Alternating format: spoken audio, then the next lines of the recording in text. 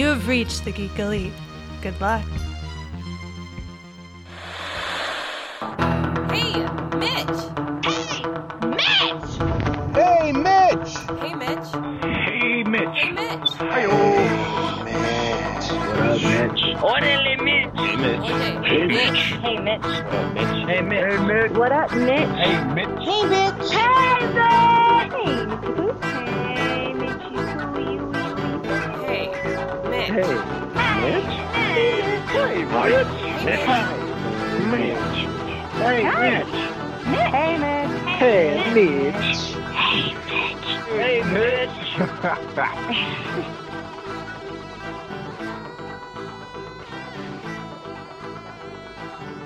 On tonight's episode of Hey Mitch, I am welcoming guest Bitsy Tandem, who has a really cool Kickstarter on going right now for her book, manga book, anime. I don't know what's the best way to describe it. Maiden in Disguise. Yeah. So it's kind of hard to describe. You can call it a comic or you can call it a manga, which is just a comic book with a Japanese style. In Japan, I've heard it both ways. Oh, really? But yeah, they don't really have that distinction that we have in America. Like, this is manga and this is comic. They're just like, oh, you make stuff. Great. I love it.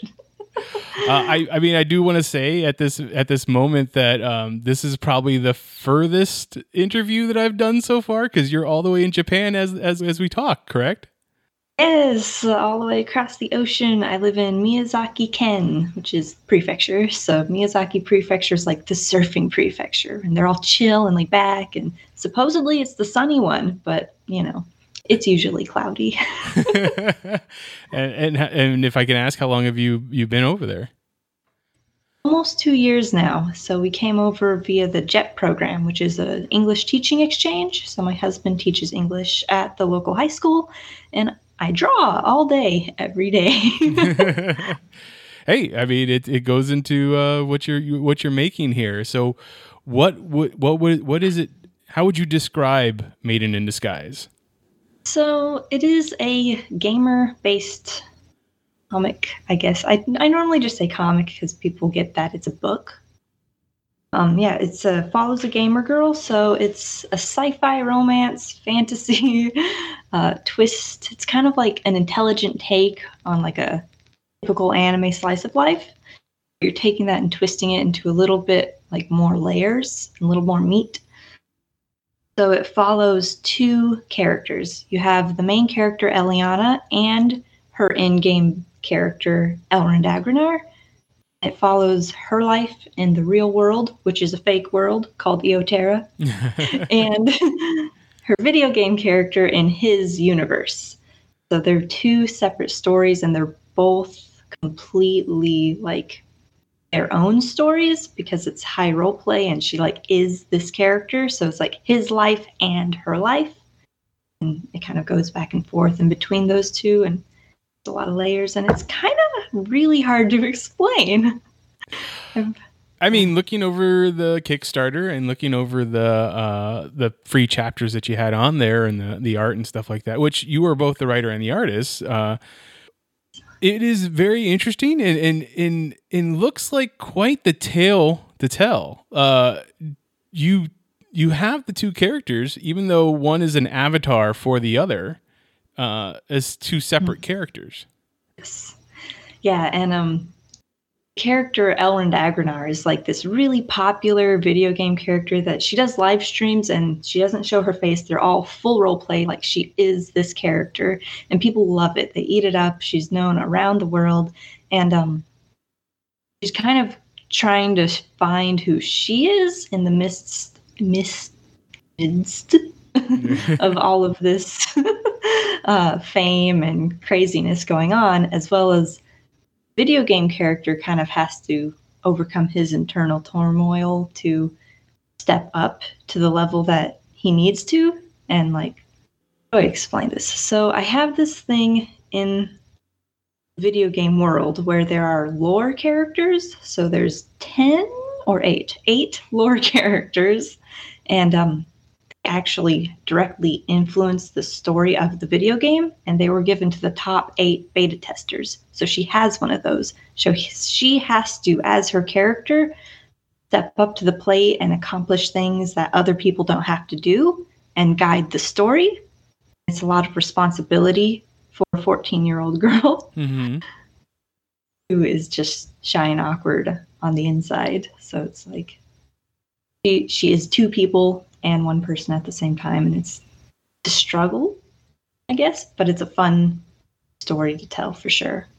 That's awesome. So, was there other influences that helped you create this world and these characters, or was there anything else that you wanted to put spotlight on? Is there anything that basically makes it that someone else that would be getting into this world be like, oh, this is similar to this?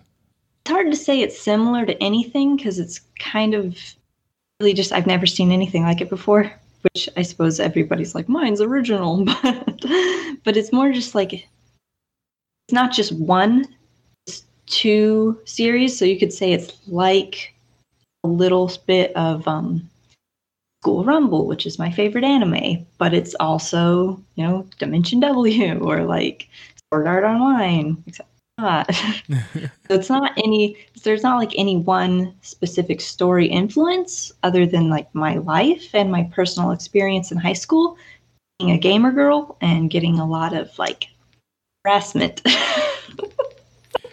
So, yeah. I mean, that's understandable. It's not a friendly environment sometimes, and the fact that you used it to create something is a positive. So that's pretty awesome.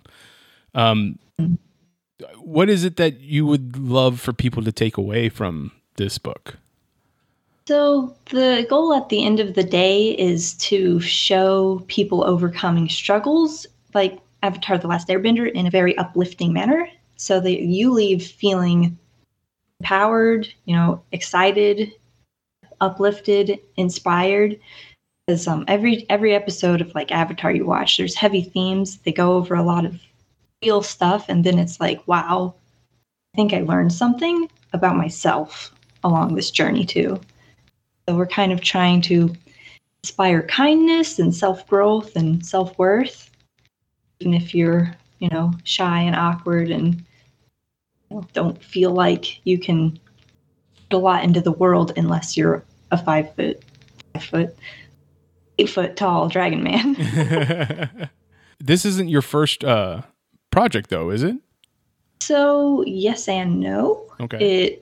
Maiden in Disguise was my first project I ever created, like actually into the real world. But we're actually remaking it completely. So I have the original books. They're bad. So I made this. Look at that art. Ooh, it's nothing like the new book. So I took this concept that I made when I was just starting out. Didn't know what I was doing. I was like, I just need to make something, and I know this. And I had the world of Eoterra in my head, and I'm like, okay, I'm going to do a story on Eoterra, but not my important baby that I'm saving for when my drawing is really good. We haven't gotten there yet. So 5 years later, I'm like, the story really deserves, my current skill set and telling in a way that can do it justice, because this is not doing it justice. Can you see that? Ooh, it's bad. I showed you the worst page. I hate that piece of art. I hate it so much. It's awful. I made it in like 2013. It's been a while. So, hey, I mean, if that's the way you feel about it, at least it shows that you've grown and you like the way things look now. So that's the important part. Now, since that is a project that it's a subject that you're redoing and recreating in the world, how have you found that process? Like, how has it been to essentially dissect the world that you already created and retool it? It's been wonderful. Okay. I honestly think it's been incredibly freeing and just it feels really good. Like I had this concept and this story that was okay and people liked it and there was nothing wrong with it. It wasn't what I felt it wasn't what I saw in my brain. Like I have this cinematic imagination. I'm like, it's just not anything like what I'd like to see. So we dissected everything last year. We ripped it all apart. We put it back together in a way that will build the continuity and the understanding of the characters right from the get-go so we don't confuse people this time and tell it in a much better way with obviously 10 times better art. And it's just been amazing to see it come to life. And I'm like, wow, this is what I always saw in my head. And I can't believe it's real now.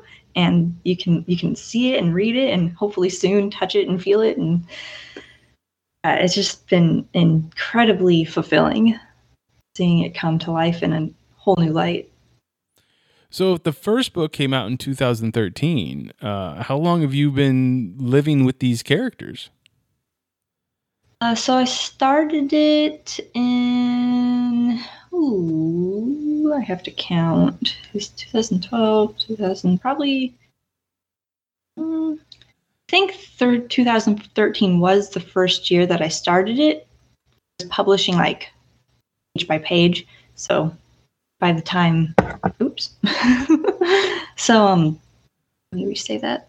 So I think I started in 2013 actually putting it out into the world. So it would have been 2012, math, when I started creating the concepts and the characters. That's what, 10 years? Wow. Holy cheese and crackers. It doesn't feel like it's been that long. I tell you, I was 19 yesterday, and this was all on a piece of scratch paper I made after Go DaikoCon. Oh my gosh. It's insane. Because I came up with all of this after boothing at Go DaikoCon when I was just learning how to draw and illustrate, and I was just selling my little drawings, like, I'll draw you. I was like, ooh, I should make a comic. So what would you say is the biggest difference between the characters then and the characters now? Like, what have you changed? What have you gotten rid of? There definitely has been a lot of change in the side characters. So the main character, like I said, she's a lot like who I was when I was like 13. Tomboyish, very shy, very awkward, wallflower. So she's pretty much been the same from the get-go. But the side characters, originally it was a gag manga. So they weren't anything. There was no substance in the side characters. And they've become beautiful people that I love now. So she joins the AV club and there's a cast in there. And originally I'm like, there's the leader who's just some obnoxious guy with big glasses. There's like this brooding guy in the corner and there's the really happy one who she has a crush on, right? Right. Easy. And now it's like, okay, we've got layers to Billiam, who is the guy with the big glasses, and why he's obnoxious. You know, he's not just obnoxious for no reason. People typically have tragic backstories for that. And then there's like the brooding guy in the corner. He's got his own full story arc now that's going to go kind of intertwined with the cyborg character. And then Fluffy Happy Boy is still pretty much fluffy and happy, but he's going to have some character growth. And it's just seeing like these characters who I was like, that one's just a trash character. I don't know. It's like random. And it's like, no, let me put some time and effort into these people and make them people. That's been really cool to see.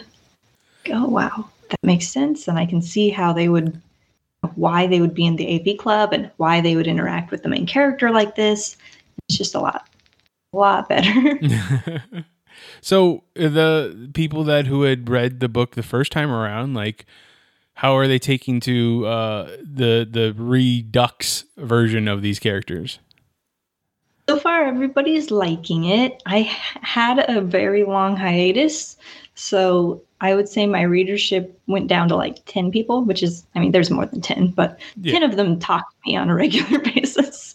And they love it. They're like, I'm so glad, I like seeing Ellie's aggression in real life now. Like, She's got that like internal like Elrond Agrenar aggression in her, and she's like, they're like, we never got to see that in the last one, and now we can see how she's like bubbles out of her at moments. And there's like story continuity is a lot better, so people are like, oh, I see what you were trying to do there, and now it makes a lot more sense because you explained it better from the beginning. It wasn't just like, oh guys, also they're on a different planet. I didn't tell you that, but they are. So it's been really good. And it does follow the same flow. So the first couple books will be following the original web comic. And so you'll get to be like, oh, that's that moment that I read like years ago where she like first got introduced and elaborated upon and brought to life in a much more full manner. And it's really cool. So it's been fun being like, oh, I remember that panel specifically, but it's got so much more context around it now. People have been liking it. Good. So as you've grown as a person and gotten older, have you seen that yourself changing up your characters in the same way? Kind of. I definitely originally it was just supposed to be a gamer girl who gets a lot of hate for being a girl, so she just kind of accepts that she looks like a boy, and just is like, I'm just like one of the guys. And so that concept has totally changed because the world has changed and people change. And being a girl gamer isn't that controversial anymore. Thank goodness. I mean, it's still, you get some flack here and there, but for the most part, people are learning to accept it. Yeah. So that's changed a lot. So it's not really a fight the man comic anymore. It's more of a coming of age and a finding oneself kind of story. So I would say that changed more than the individual characters. It's definitely, you can definitely see the maturity level, like, woo, go right up. Now, you said you went to school for art? Oh, no, you're just learning to draw. So, in high school, I started art classes, and I was totally terrible at it. I was not that talented kid. I sat next to the talented kid, though. He was awesome.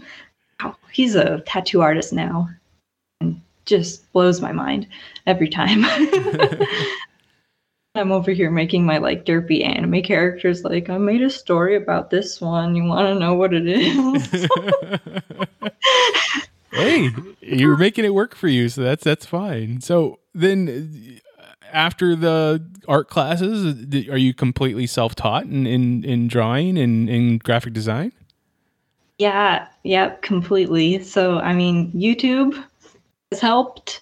Back when I was learning, all we had was Draw with Jazza. That was like it. And so I tried my best to learn anatomy and get anatomy books and figure it out on my own. And it was really hard. And last year when we were rewriting the story, I was like, okay, I'm going to take some time and buy some like higher end classes. So I did get a couple like, not professional grade, but I like some of my favorite artists have like tutorials. So I went through and like did another like slam of knowledge. And that's what really leveled it up this last year, because I had that foundation that I built over since 2019. I've been trying to learn how to draw. It's been a struggle every step of the way. And then like last year, I got a couple tutorials from my favorite artists and it just made sense now. I was like, oh, that's what they're saying. I get it now. Let me replicate that in my own unique way. And it's just been like a breath of fresh air. It's like, thank you, art gods. Finally, I can draw well. It only took 20 years? 10 years. 10 years. So, what about on the writing side of it? Did you take classes for that, or was that all self-taught as well?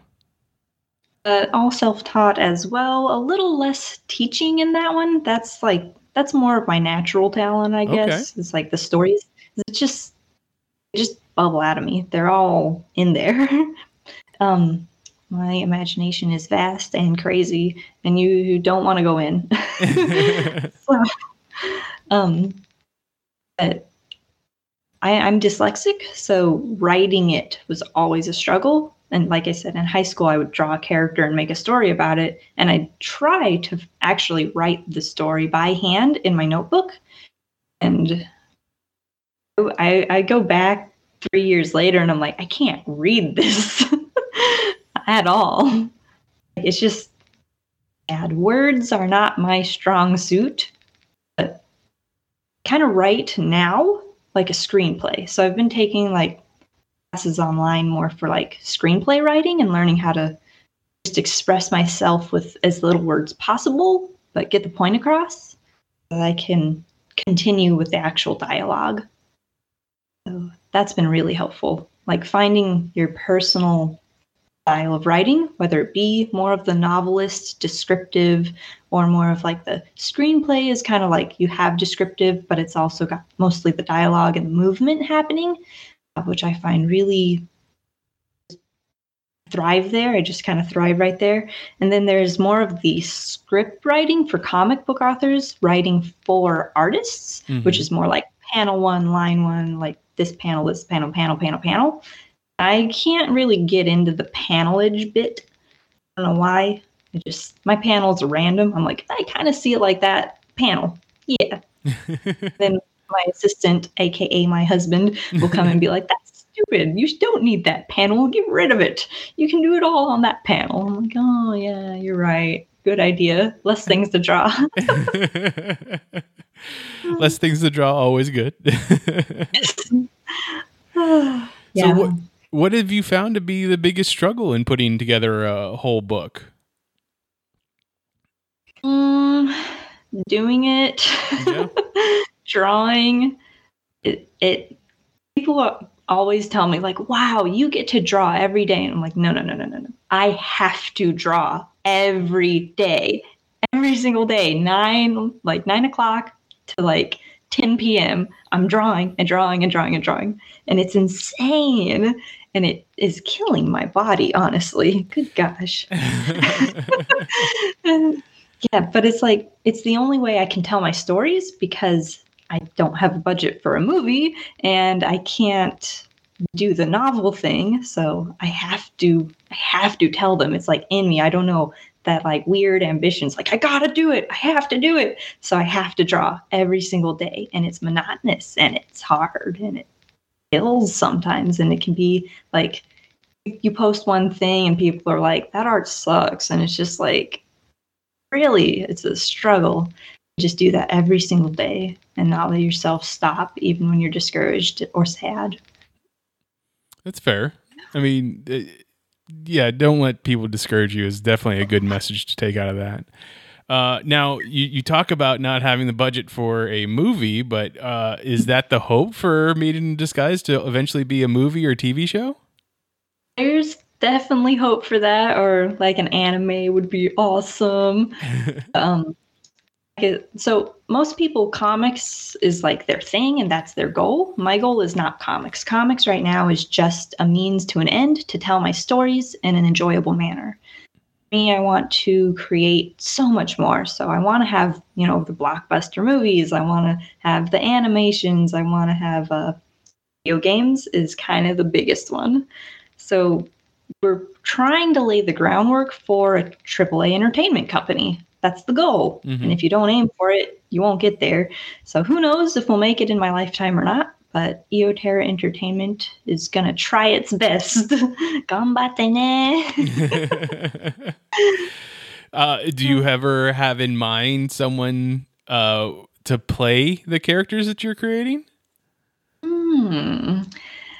Yes, so kind of. I wouldn't do like live action. I don't know why live action just freaks me out, honestly. It just like, I'm like, oh, it's ugly. I don't like real people. They look weird. Give me the animations.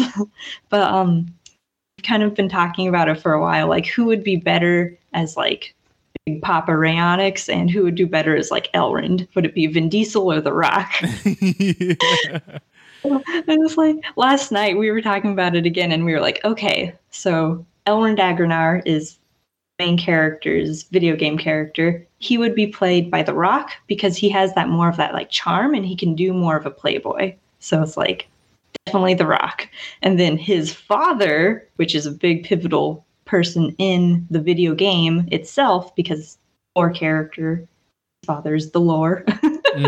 So Big Papa Rayonix would be played by Vin Diesel because he's got that like gravelly, which is just silly. I love it. We've got half dragon, then the dragon blood, or like the sons of the half dragon or daughters. There's a lot.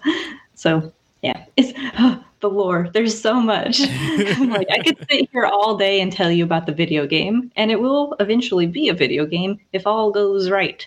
But good. First, books. Second, books in Japanese, or sometimes simultaneous books and books in Japanese. Yes, the goals. A tabletop game. Who knows what will happen after that? I mean, the sky's the limit. I love it. What has the Kickstarter process been like for you? I kind of love it and hate it. So preparing a Kickstarter page is a great way to light a fire under your butt. I was taking 2 months to do this last chapter, and then I got it done in 3 weeks. Less than that, maybe, because I was like, oh, Kickstarter's coming. Gotta finish it. And so, but it's also a great way to burn yourself out. So I kind of like putting together the pages and the rewards and being like, oh, these are some fun things. I don't know if anybody will want them, but I made a lamp, okay? I found a person who will drop ship lamps for me, and I made a lamp. And I'm like, if y'all want a lamp, I've got a premium tier, and we have a lamp, and maybe it'll attract them off, and we'll have fantastic memes. That is awesome. So I love that part. It's really fun, and you get to be kind of creative with it and be like, you make an event out of it. It's like, this is a fun thing that we're doing, and it's like going to the comic book shop on a big launch day and doing like, ooh, today only we get like these cool little things, and it's a lot of fun. But then there's like, you have to tell people about it. That's the worst part. It's like, can I just make this stuff and not tell anybody, please? And it's like, no, you have to actually tell people, or no one will know you're doing anything. And I'm like, shoot, let me go to my TikTok and my Twitter and my Instagram and Facebook and be like, guys, every day, guys, I'm making a Kickstarter. And then like every day, like one new person will see it, but like 8 people is like, I know you said that like 8 times already. I'm like, I'm sorry, I hate this too, but I gotta keep telling people, because that one person that sees it every day that's like new is like, oh, I had no idea. And now I'm excited. So and then that's the worst part. And then one of your people tells someone else, and you get in touch with the podcast network, and it works out. Networking helps, right? Right. It does help. I don't mind like the person to person too much. Like I like doing podcasts because it's so much more personal. It's like, oh, okay, my friend, and like we can be friendly and make more friends and friends and friends. And but then it's like the posting on the social media is like, what do I say? Do I need hashtags? Is this necessary? And I have a really big TikTok account for some random reason. I drew some really hot girls last year, and people really seemed to like that. So, I'm like trying to do it on there, and like every time I do like a marketing one, it flops. So I'm like, come support my Kickstarter. No one sees it. Dang it! I need to draw more hot ladies.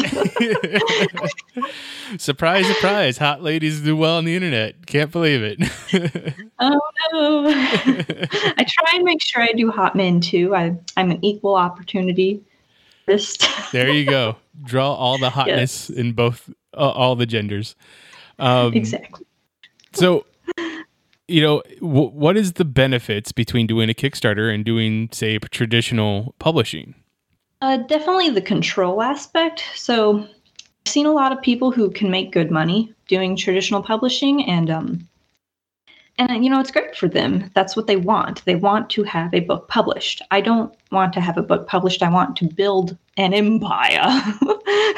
So I want, want to be able to make sure that I have complete creative control and nobody can like be like, oh, we need you to end the series in three books. Because that happened to my favorite manga author, Tite Kubo. He's the author of Bleach, and the people in charge, Shonen Jump, were just like, we're done with you in the series. We'll give you like 3-4 more books, and that's it. So he had to rush the entire ending. He's a very slow paced. I don't know if you've ever read the Bleach manga, but they're very slow paced. And then all of a sudden it's like, bam, crazy. It sucks. It sucks. I felt so bad for him. And now he's doing another series, and it's like, can you even trust your publisher to not, do that to you again? And like, are you going to invest the same amount of time and effort into something after they've screwed you over like that? Like, yeah, that'd be. I don't want. Yeah, to make anybody gun shy. But on yours, which you just went live, as of this coming out, you will have gone live. Right. Yes. You've set a goal of 3,500.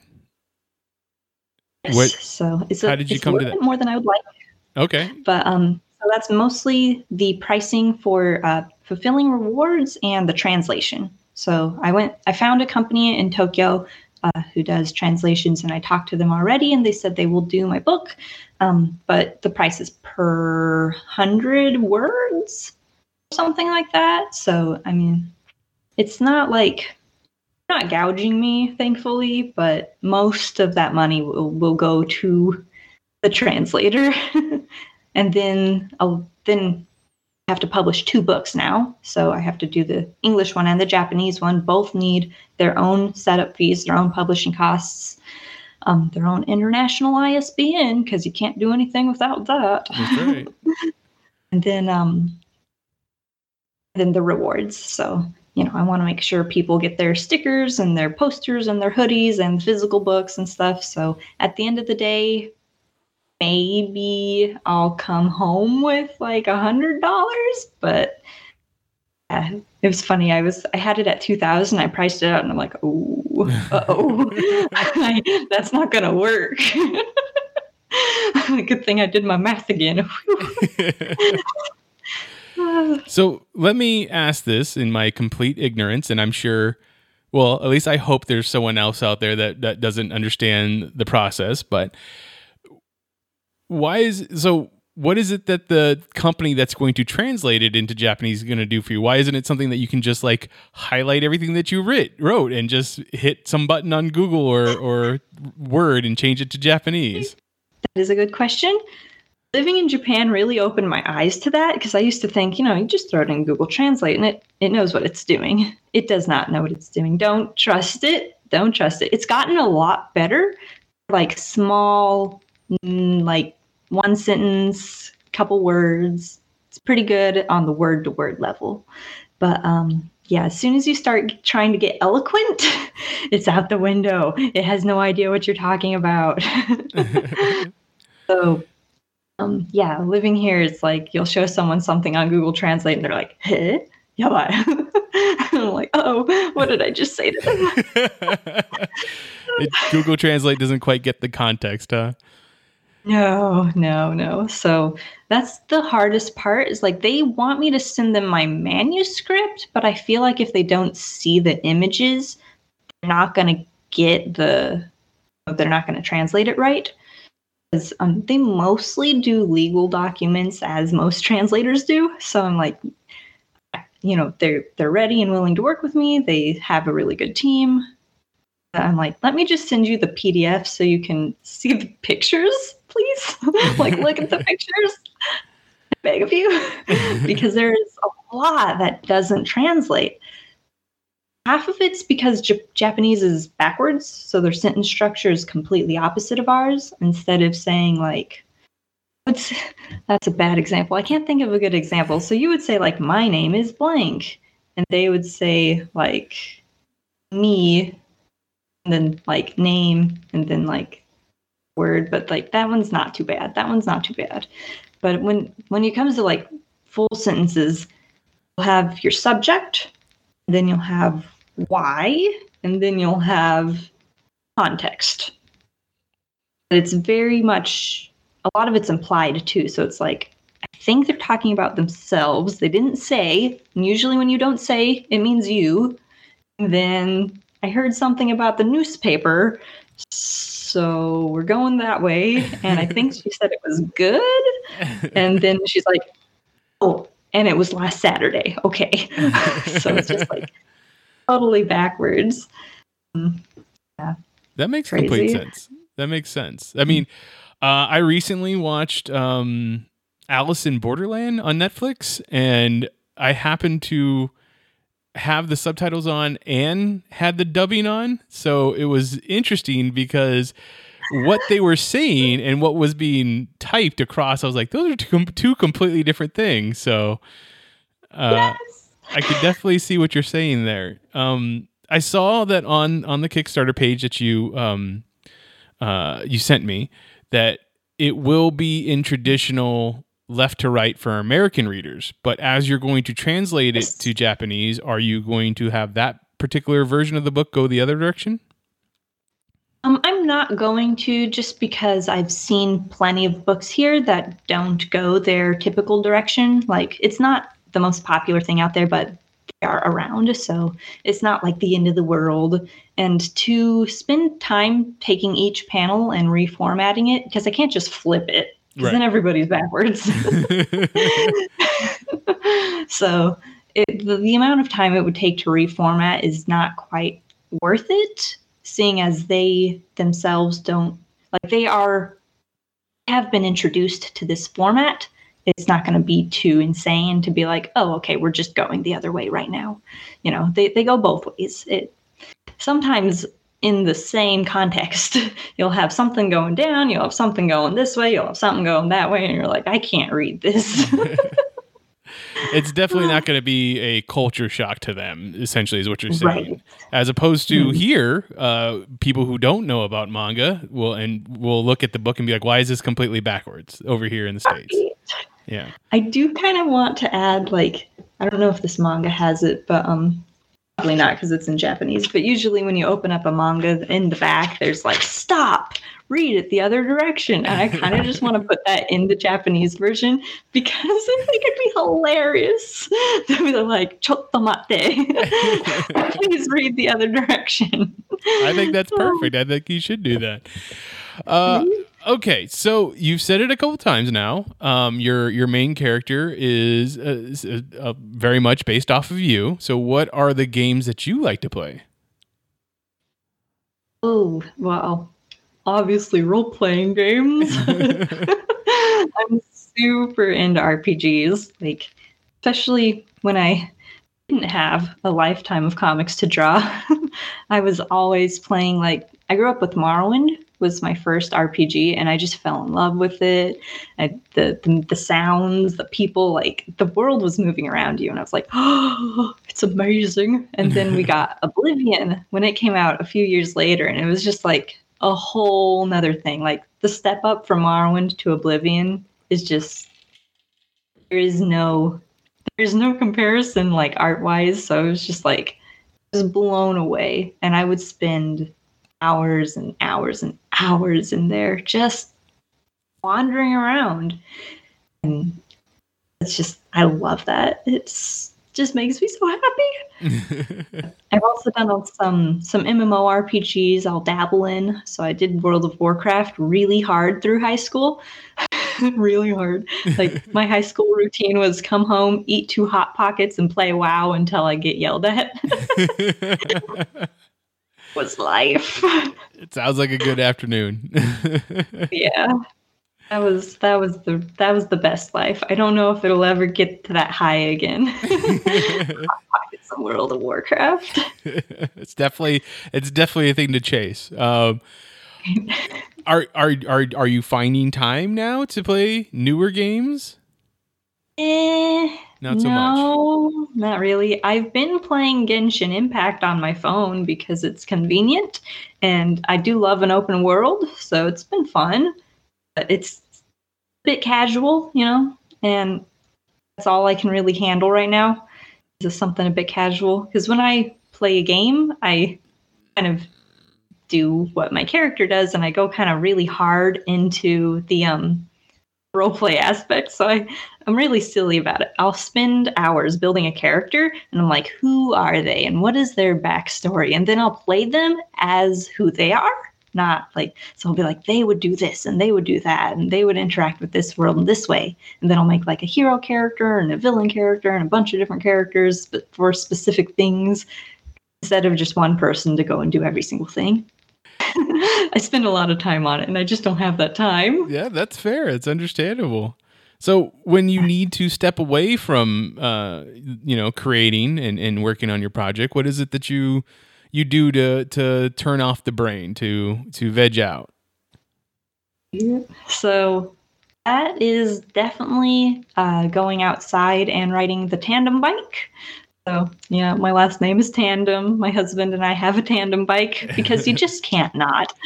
And it's really fun. I mean, I get to sit on the back and do nothing. So I get to look around and be like, oh, things are pretty. Pedal, pedal, pedal. So we like to go on some longer bike rides. We've done, one of them was like almost 100 miles. And there's no better way to get yourself out of your crazy brain than like physical activity, which sucks, but it's so true. It's like you're out there and you're like dying going up this hill and you're not worried about crap. You're just like, my body. So yeah, that's a great way to just reset. It's like, we'll have some fun, get some fresh air, see some new places. It's great in Japan. There's lots of cool places. It's very bikeable here too. Less that they made it specifically for biking and more just a lot of people ride their bikes. So people are kind of used to it. So it's pretty nice to just go out and about and not worry too much. You know, people are used to it. They're looking for bikers. They're not going as fast as they do in America. So, where were you from in the States? Who knows? I've moved around my whole life. Okay. My mom is what you would call a vagabond. Okay. Or a gypsy. Probably a vagabond, though. I don't know. She wouldn't mind either. But just so very nomadic. Spent a lot of time in Washington State, some time in Idaho, Montana, Oregon, and then I spent my high school years in Arizona, which is where I met my husband in Arizona. And we moved to Michigan for our first adult life. That was cold. Then we moved to Oregon and then to here. Just kind of all over, more on that like California side. Like I've got like the California accent, I guess. But that's how I met our friend. Is like I used to live in Yuma. Oh, okay. So that makes sense that we were able to connect through that. Yeah. So then when you moved to Japan, was it an easy transition since you'd always been moving around, or was it completely different, like shock to you? It was, so as I've gotten older, my anxiety has gotten worse. Uh-huh. So I went into full panic attack mode for like 2 full months. It was awful. I gave myself like weird, like digestive issues and stuff. And I get to Japan and I'm like half dead. It was not okay. So, but it's like, it's not that scary here. It's like, yeah, there are some weird foods, but there are some regular foods. I'm like, why was I so scared? If you're going to move to a foreign country, like, just know that it's still life, and like people are people and everybody's living and it's the same. It's like, yeah, there's differences. Yeah, I get homesick, but it's not that bad. And I made a big deal out of it. I was freaking out. So I was not okay. No. So that was one of the harder moves of our life. I thought it would be easy. I was like, it's just Japan. I've been there once. It's great, right? And like as it gets closer, it's like biting my nails and freaking out. It's like, why did I do that to myself? Well, new experiences, it will help to make you a better writer. So, when you're, what is it that you love to geek out about that's not part of your creation, your normal gaming or comics or manga? Oh, that's hard. What do I geek out about that isn't in my genre? Well, I love Steam Powered Giraffe. Have you heard of them? They're a musical group. I do not know them. They're fantastic. I don't have a lot of time or energy as an adult to really become like a mega fan like I used to. Like I used to fangirl about everything. But one of the few things that have held is like Steam Powered Giraffe. They dress up as robots and they put on this whole skit about like they have like a whole backstory and world building, and they do music. So they're just like in their songs, you can pick up things about like the backstory and the history of these robots who are playing the music. And it's just fantastic. They're amazing. I love them so much. That's awesome. I love that. That's great. Which brings me to when you are creating, like, what's your environment like? Do you have music on? Do you have a TV on for white noise? Like, or do you need it completely silent? I have to have something playing. My brain is loud and obnoxious, so there's got to be something to like distract me so that I can focus, if that makes sense. That makes sense. When I'm writing, I'll either do silent or like light jazz because I need that insanity. But when I'm drawing, it's like, I need this to shush. So I'll put on like I went through the entire Dragon Ball series last year just because I needed something. And I'm like, Dragon Ball's long. So I did all of Dragon Ball and then Dragon Ball Z. And then I started getting tired of the yelling. I'll switch between audiobooks and music and stuff. I used to do Spotify a lot, but the ads have gotten insane, and ain't no girl can afford premium yet. Shoot. Maybe one day. I'll like pick up an audiobook here or there. I love Brandon Sanderson's Skyward series. The main character is like me when I was 10. She's so angry. I love her.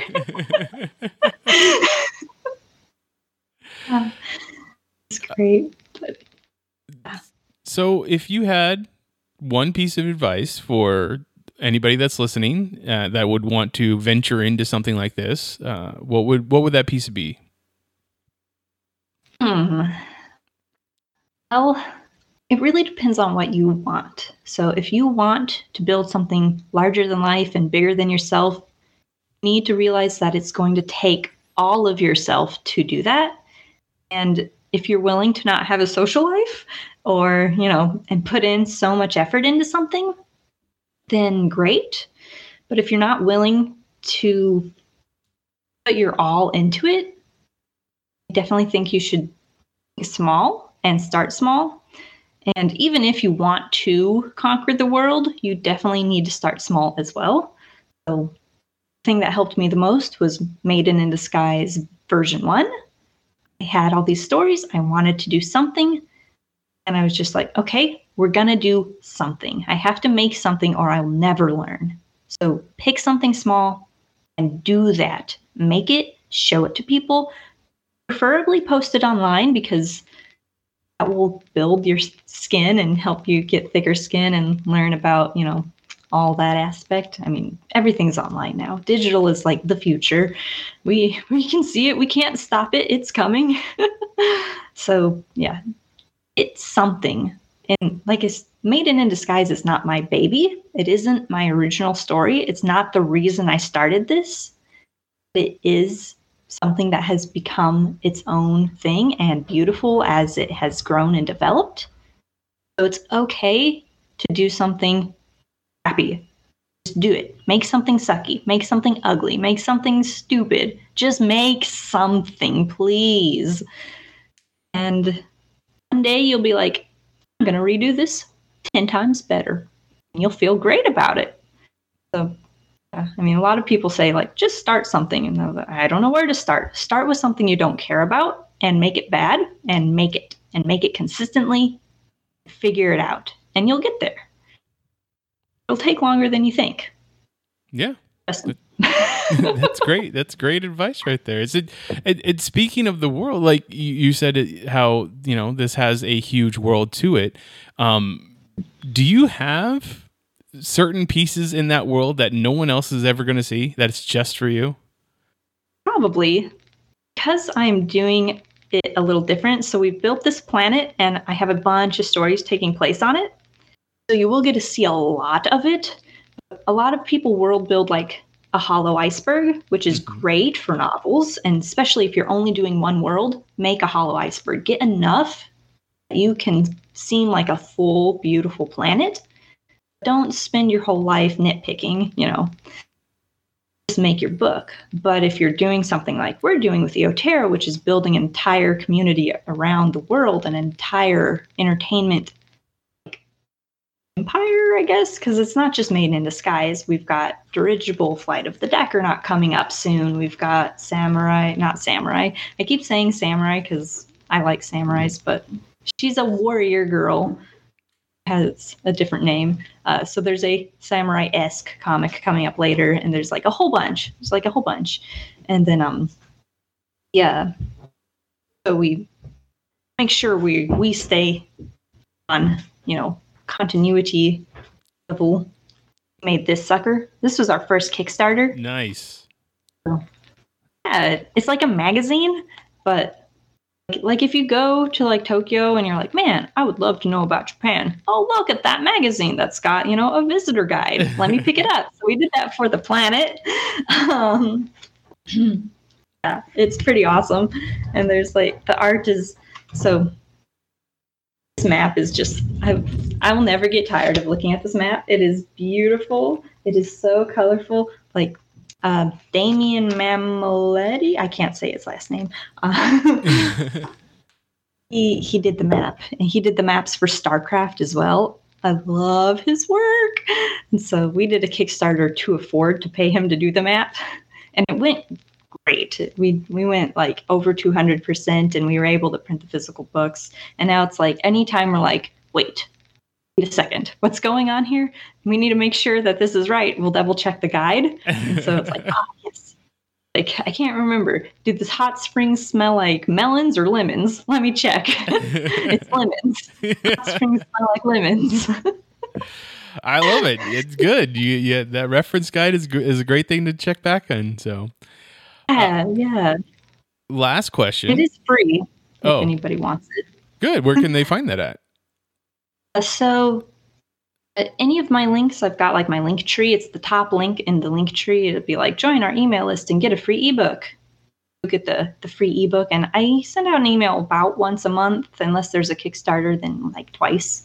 So this is, I don't have time to sit around and write as the person who sits around and writes all day. So, but yeah, it's really great. It's a fun little read, and you can see like the seal deers from North Uldrania, and like it's just there's so much, so much, and it's beautiful. It's difficult though. We've been having trouble with like economy, religion. It's like I don't know how to. I don't even want. Like I just don't even want to add religion in because it's such a touchy topic. Right. And it's like Maiden in Disguise and all of my stuff is already controversial. I don't need more controversy. So right now, there has not been established a religion system on Eoterra. We're trying to establish like how much is an Eoterran credit worth? How much money is like, how do the biologies of these people who are technically aliens work? Because they're not humans. They don't have the same stuff. Like it's different, not too different, but different enough that it's important to know. And it's just like, man, I need an expert. I need to talk to somebody about this. It's like, how much should an Eoterran credit be worth? I don't know. Would a half credit get you a stick of gum, or would a whole credit get you a stick of gum? Just crazy. I love it. So, yes, last question. It's kind of it's a weird question. Ask it on a lot of my interviews, but if you could have one completely useless superpower, what would it be? And it has to be useless. Useless? Yep. No. What I would give for telepathy. Useless. What is a useless superpower? Well, suppose my husband would say something like, running the speed of light because you can't actually do that. You just die, so it would be useless because you couldn't use it. I don't know. I mean, you could, if you wanted to have telepathy, you could have telepathy, but it's like it's translated in a language that you just don't understand. So now it's completely useless. Right, or like telekinesis, but it's like Oblivion style where you have to pick something up and it's like you like barely touch it and it's like wobbling around. You know, you pick up a sword in Oblivion and it's like you're picking up with 2 fingers and it's just like wobbling around and you're like, oh shoot, and it falls. Dang it, every time. Never gets over to me. Never. Probably something like that. Or turning into a cat, because you can't do a lot as a cat. But it'd be nice. There you go. I love it. That any one of the 3 would work. So, okay. What's the best way that people can, 1, find you, 2, find the Kickstarter, and 3, find out more about Ioterra? So I would say finding me on Instagram is probably the best place because it's like, I don't know, I like it the most. I like pictures. So my Instagram is Bitsy Tandem. I'm the only Bitsy Tandem. And then it's also _the_Bitzer, which is my gamer tag. If you want to find me on Steam, I don't play a lot anymore, but my gamer tag is the Bitzer. So it's Bitsy Tandem, the Bitzer. If you type in Bitsy Tandem, I am the only thing that comes up. So super easy to Google. Small and then tandem like the bike. Easy peasy, lemon squeezy. And then the Kickstarter is under Maiden in Disguise. And it should come right up in the Kickstarter, launch thing. But if you find me anywhere, I have links. I've got my link tree. It's like the 2nd one, 3rd one on there. I don't know. But it's on there. It's big and bold. Kickstarter. So nice and simple. Maiden in Disguise. Bitsy Tandem. Very searchable. And all those will also be in the show notes of the podcast in case you need to just click on the links there. So fantastic. Thank you again for coming on the show. This was great. I hope it wasn't too painful for you and you had a good time. Thanks. I definitely think I'll be trying for 8 next time. 7's like I got to get up at 6. It's just a little early for you. It's understandable. It's a little early. I'm not an early person. I'll work all night, but don't get me up at 6. I'll scream. If you want to talk to me, I'm at Mitchipedia GEM on Twitter. The rest of Geek Elite Media is at Geek Elite Media on Twitter, at Geek Elite Media on Instagram, and Facebook.com/Geek Elite Media is our Facebook page. Check out archived episodes of this podcast and other podcasts from our network on our website, geekelitemedia.com. But until next time, sorry. But until next time, this is Hey Mitch on the Geek Elite Media Network saying always remember to geek out. This concludes our broadcast. Beep.